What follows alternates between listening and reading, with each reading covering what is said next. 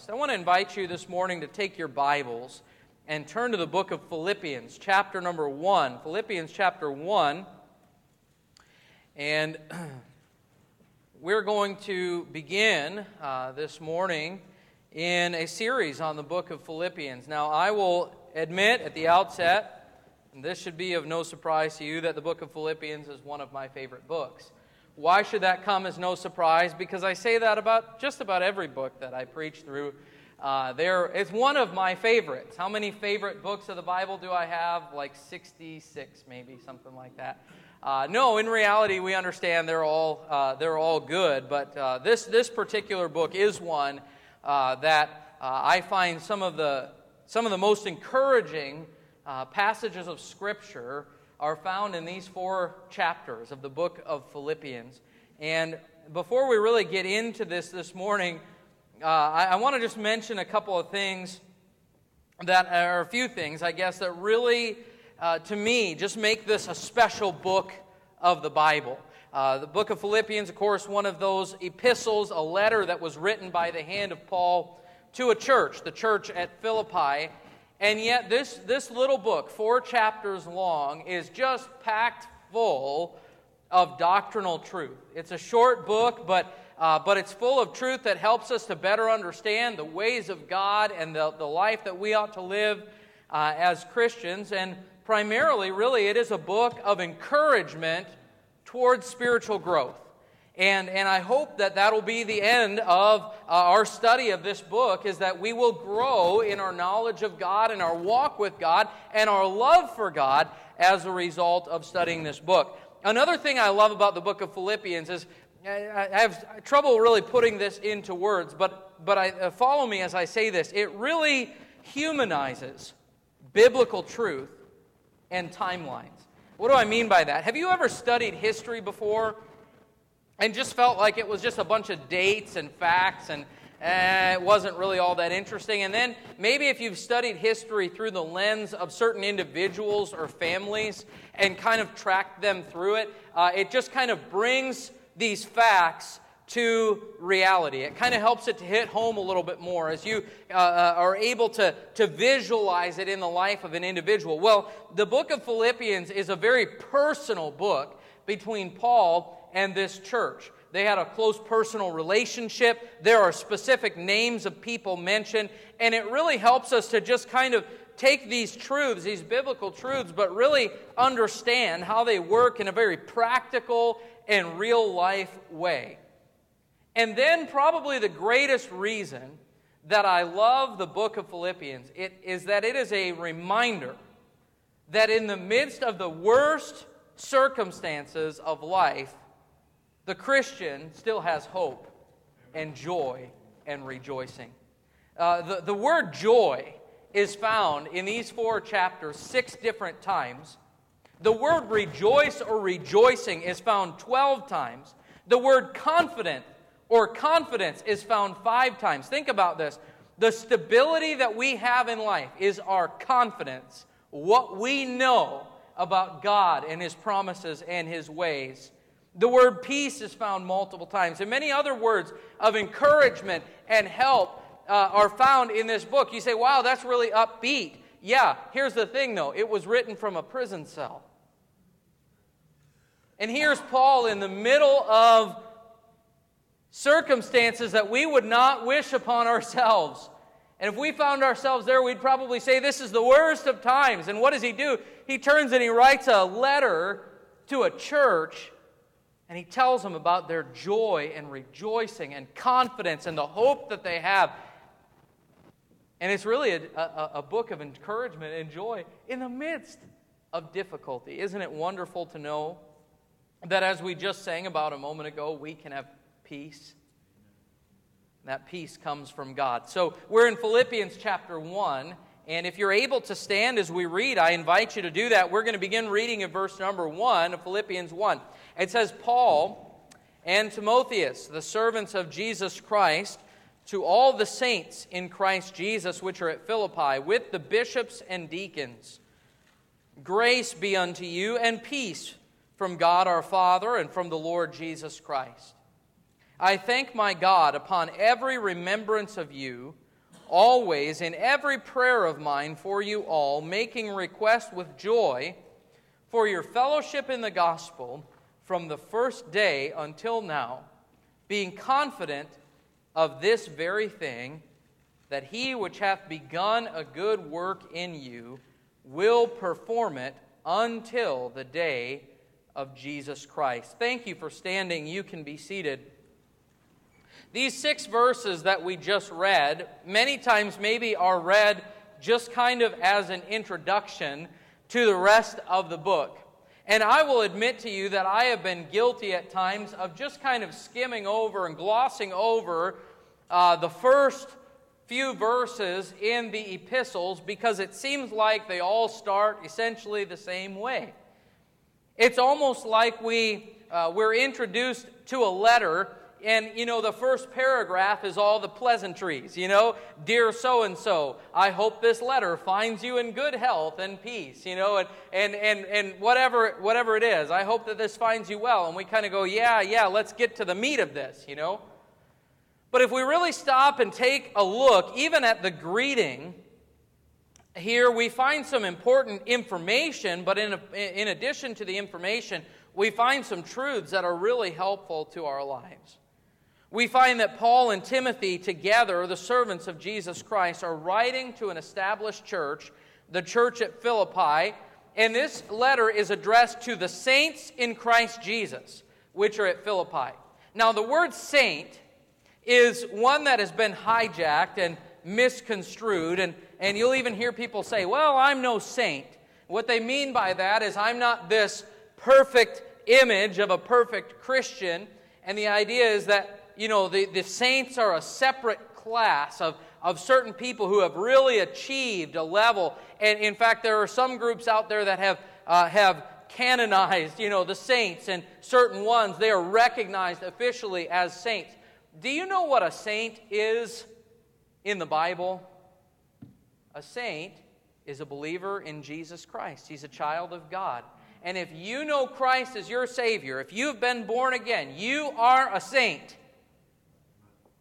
That's who this is addressed to. Christians, believers in Christ, the saints.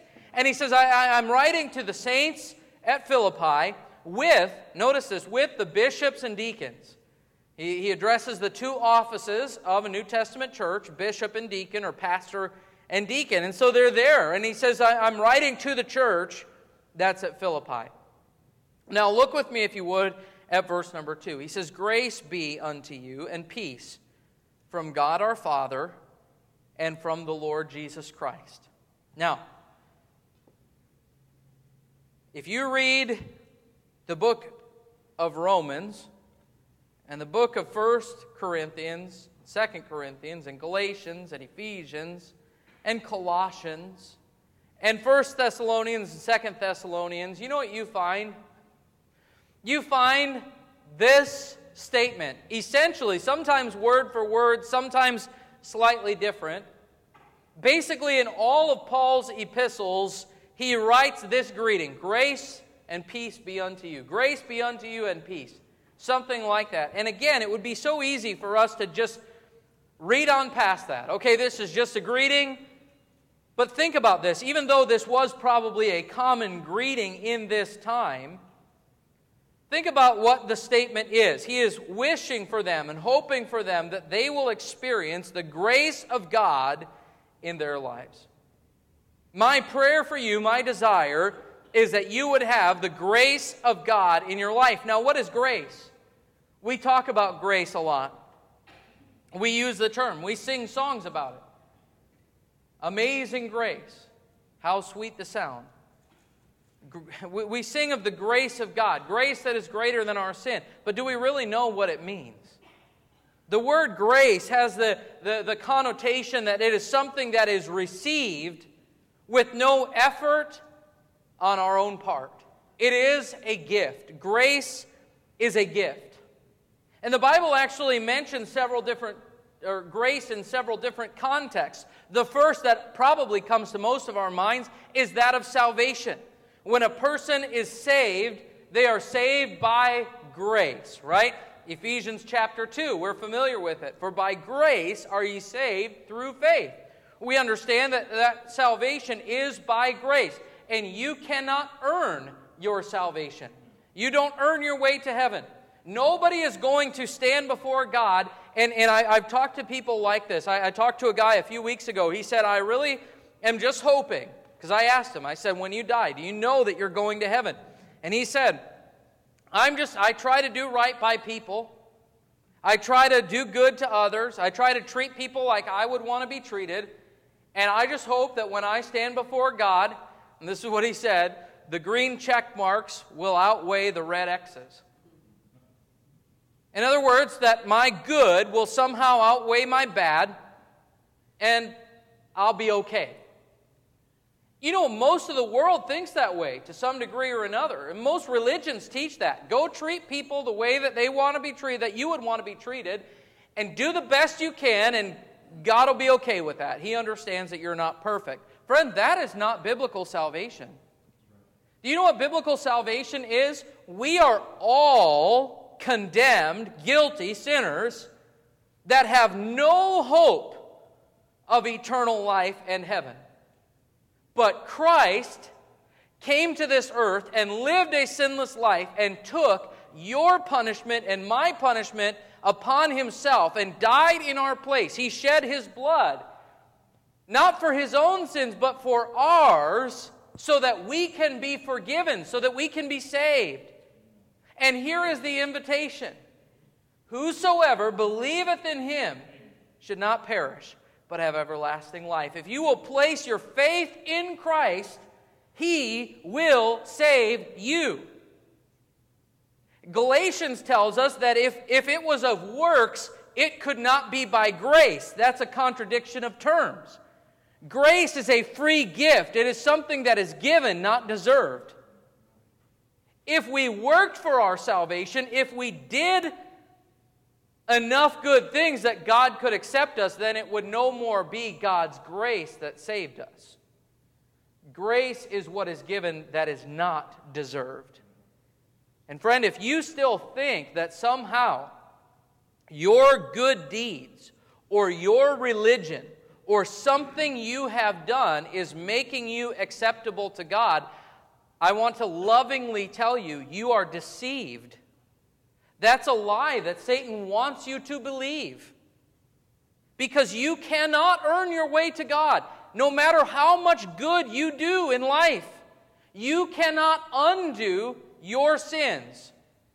It's like this. If someone were to go and murder someone else, and they were caught red-handed, and they were put on trial, and they went before the court, and they put up a defense, but they were found guilty, and then the judge went to sentence them. And right before their sentence, they said, okay, judge, here's the truth. I am guilty. I committed this murder. But that's like the only thing that I've ever done wrong. I pay my taxes on time. I help my elderly neighbors. I go to church. I'm an upstanding citizen. I do good things. Can't you just let me off? And I promise, if you do, I will live the rest of my life serving the community, and I will do so much good to undo this one mistake. What would a just judge do? Would he let him off? No, of course not. It doesn't matter how good of a person someone is. When you break the law, you violate the law, you must pay for that. Right? Well, God is a just judge, and sin must be paid for, and we cannot make up for it. The only way that sin is paid for is by death. But friend, I want you to know, Christ took that upon himself and paid your sin debt so that you can be forgiven. And now, salvation is freely offered to you by grace, God's gift. If you have not received God's gift of grace, if you have never believed on him, trusted him to save you, can I encourage you today? Don't try to do this yourself. You cannot save yourself. Turn to Christ. Call upon him. The Bible says, whosoever shall call upon the name of the Lord shall be saved. It's a promise from God. receive His gift of eternal life and be born again today. There is saving grace. And many of us in this room have experienced that. I received God's saving grace when I called upon Christ and asked Him to save me. But there's another kind of grace, and there's a sustaining grace. This is a grace that God gives me, not because I deserve it, but He helps me to go on day by day. He gives me the grace that I need in measure to my need. And so each day, as I face challenges and difficult things, God gives grace. And He even invites us to come and ask for that grace. Hebrews chapter 4 and verse number 15 tells us that we're to come boldly unto the throne of grace, that we may obtain mercy and find grace to help in time of need. Friend, are you here and burdened by something of life, the cares of life, a trial that you're facing, a difficulty in life, and you're just not sure that you can get through? You know what God's invitation is? Come to me and I'll give you grace. Jesus said, "Come unto me, all ye that labor and are heavy laden, and I will give you rest." And God wants to give you His sustaining grace. There's another kind of grace that the Bible talks about, and this is what I would call strengthening grace. It's God's divine enabling to carry out His will for us. Did you know that for every child of God, He has a very specific plan and will for your life? But in order to be what God wants you to be, you need His grace. 1 Corinthians 12 and Romans chapter 12 and Ephesians 4 talk about gifts that are given by God to His people in order to serve Him within the church. And it actually calls these gifts the grace of God. Acts chapter 2 says, "Great grace was upon them all." I mean, this is just God's way of blessing His people. He saves us by grace, He sustains us by grace, and He strengthens us by His grace and enables us to do what He wants us to do. In other words, what we could say is that from the moment of salvation until we meet the Lord face to face, we live by the grace of God. We need God. Friend, do you know that you need Him today? You need God in your life. You need His help. You need His strength. You need Him to sustain you. And if you're trying to do things on your own and in your own strength and in your own ability, you're going to be frustrated and failing. You need the grace of God. And so, this greeting, "Grace be unto you and peace," this is more than just a simple greeting. This is actually a statement of what they needed most. They needed God's grace in their life. And then he says, "and peace." You see, peace is really what every person desires in life, is it not? Isn't that what we're looking for? Peace. People talk about the need for world peace. But more than just world peace, most people are searching for peace in their own life. They want contentment. They don't want turmoil and conflict. Have you ever laid awake at night feeling like something's missing? You know what that is? That's a lack of peace. You know what it is that makes you feel like you just don't have enough, and if I just worked a little bit harder and earned a little bit more, I could buy these things and then I'd finally be happy? You know what that is? That's a lack of peace. You know what it is that makes you feel like I'm just not fulfilled without this person in my life, or without this individual, or without this relationship? It's a lack of peace. You know what it is that causes people to go searching for entertainment, to go searching for just different things that'll kind of soothe their need for other things? It's a lack of peace. Do you know what it is that drives people to alcohol and drugs? It's a lack of peace. I see people all the time. I mentioned it just the other night. People walking up and down the roads over here and past the church and down Highway K, or walking around town over here. I see them. And in their eyes, you can just see an emptiness, so many of them. You know what there is? There's a lack of peace. And the thing is, you might have a good life. And you might not have addictions. And you might have money. And you might have a nice house. And you might have good relationships. But unless you have the Lord, you do not have peace. Not true peace. Jesus said in John 14, verse 27, He said, "Peace I give to you. Peace I leave with you. Not as the world giveth, give I unto you." He said, "My peace I leave with you." You see, we don't need the world's peace. We need God's peace. And that's what He's saying. I want God's grace to be in your life, and the result of that to be the peace of God that can only come from God our Father and from the Lord Jesus Christ. Grace and peace be unto you. Friend, I want to ask you, do you have God's peace in your life today? Do you have His grace? Are you walking in fellowship with Him? And then as we read on in Philippians chapter 1, look at verse number 3. It says, "I thank my God upon every remembrance of you, always in every prayer of mine, for you all, making request with joy for your fellowship in the gospel from the first day until now." He really goes right into, in this letter, an expression of his deep love and appreciation for the brethren at Philippi.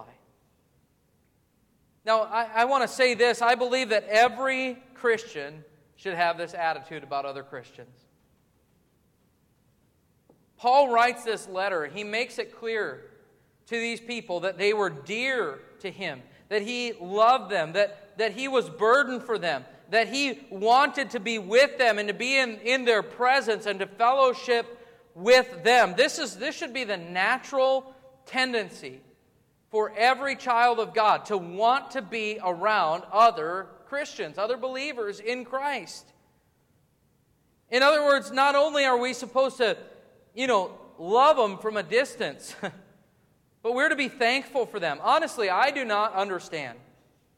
I don't understand how someone can claim to be a believer in Christ and have no desire to be part of a scriptural church. Because not only do we get here the Word of God fed to us, an opportunity for corporate worship and all of those things, opportunities for service, but we get a family. When I look out at the congregation today, I see my family. And I want you to know, I love you like I love my family. Just like my parents, my sister, my cousins. You're my family. Brothers and sisters in Christ. And Paul says, I want you to know, I'm thankful for you. And church family, can I tell you something today? I'm thankful for you. I'm thankful that God has put you in my life. I'm thankful to be part of this together, serving God together. He says, I thank God for you in every prayer of mine. Ooh, this is convicting. What is Paul saying? Every time I pray, I mention your names. Can I ask you, how frequently do you pray for the brethren?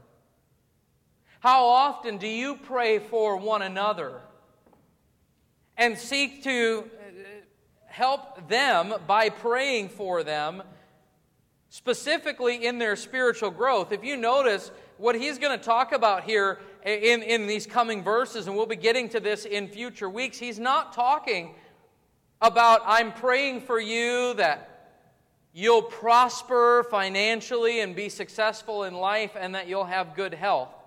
Now, he may have prayed for those things, but that was not the primary emphasis. What he's praying for is for them to grow in their love and in their knowledge of God and in their service to Him. How often do you pray for one another to grow in Christ? And he says in verse number 5, for your fellowship in the gospel from the first day until now. What's interesting to me about this is he says, I thank God for you, I pray for you, I'm thankful for your fellowship. Now, when you think of fellowship, what is the first thing that comes to your mind? Maybe you think of, hey, after church is dismissed, we're going to go out into the foyer, and some of us are going to stick around for a few minutes, and we're going to chat a little bit, and we're going to talk about our week, and we're going to talk about the weather, and we're going to talk about politics or whatever it might be, our sports teams, and then we're going to go home, go our separate ways. But we had some fellowship. Or maybe you're more spiritual than that, and you say, well, we're going to talk about biblical things. We're going to talk about what the Lord's doing in our lives and share prayer requests with each other, and then we're going to leave and we're going to go home and whatever. This word fellowship, it means more than just having a few minutes of connection. In fact, the same word is translated in other parts of the New Testament as communion. For instance, in 1 Corinthians 10, where it talks about the Lord's Supper service and being in communion with Christ and with one another, there is a commonality, there is a bond in Christ. But it also is the same word that is translated communion in 2 Corinthians chapter 6, where it says that we are not to be unequally yoked together with unbelievers. It says, for what communion hath light with darkness? You know what a yoke is? A yoke was a piece of farm equipment that was meant to tie two animals together, two beasts of burden, that they would get in this yoke together and like plow a field. They were pulling in the same direction. They were working together. That was a yoke, and it was likened to communion, the same word that is here used for fellowship. What's he saying? We're connected. In Christ, we have a bond. And by the way, this bond is thicker than blood.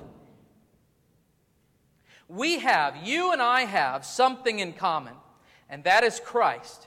We have been born again. We are His children. We are part of His family. If you know Christ as your Savior, you are my brother or my sister. But it goes beyond that, because we are also partners. We are co-laborers in Christ. And this is what he's saying.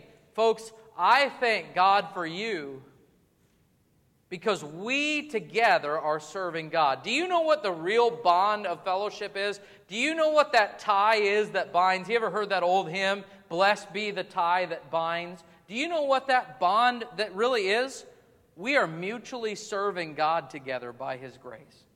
That's what it's supposed to be. We're supposed to be linked up, arm in arm, serving God together. And Paul writes to this church at Philippi and he says, listen, I love you and I'm thankful for you because you are co-laborers. We are in communion. We have fellowship in the gospel. Do you see how much deeper that goes than just a few minutes chatting about life at the end of a service? This was a connection. And Paul, from a prison cell, was able to write to them and say, I'm thankful, I'm joyful because of you. He said in verse number 4, always in every prayer of mine for you all, making request with joy. When I think of you, it brings joy to my heart. And I pray for you. And so we'll conclude this morning with this simple question. First of all, have you received the grace of God? Have you believed on the Lord Jesus Christ and been born again, as the Bible says? Have your sins been forgiven? Do you know that when you die, that you will stand before God and be accepted, not because of your own works, but because of Christ? Do you have that confidence? Do you have the grace of God in salvation?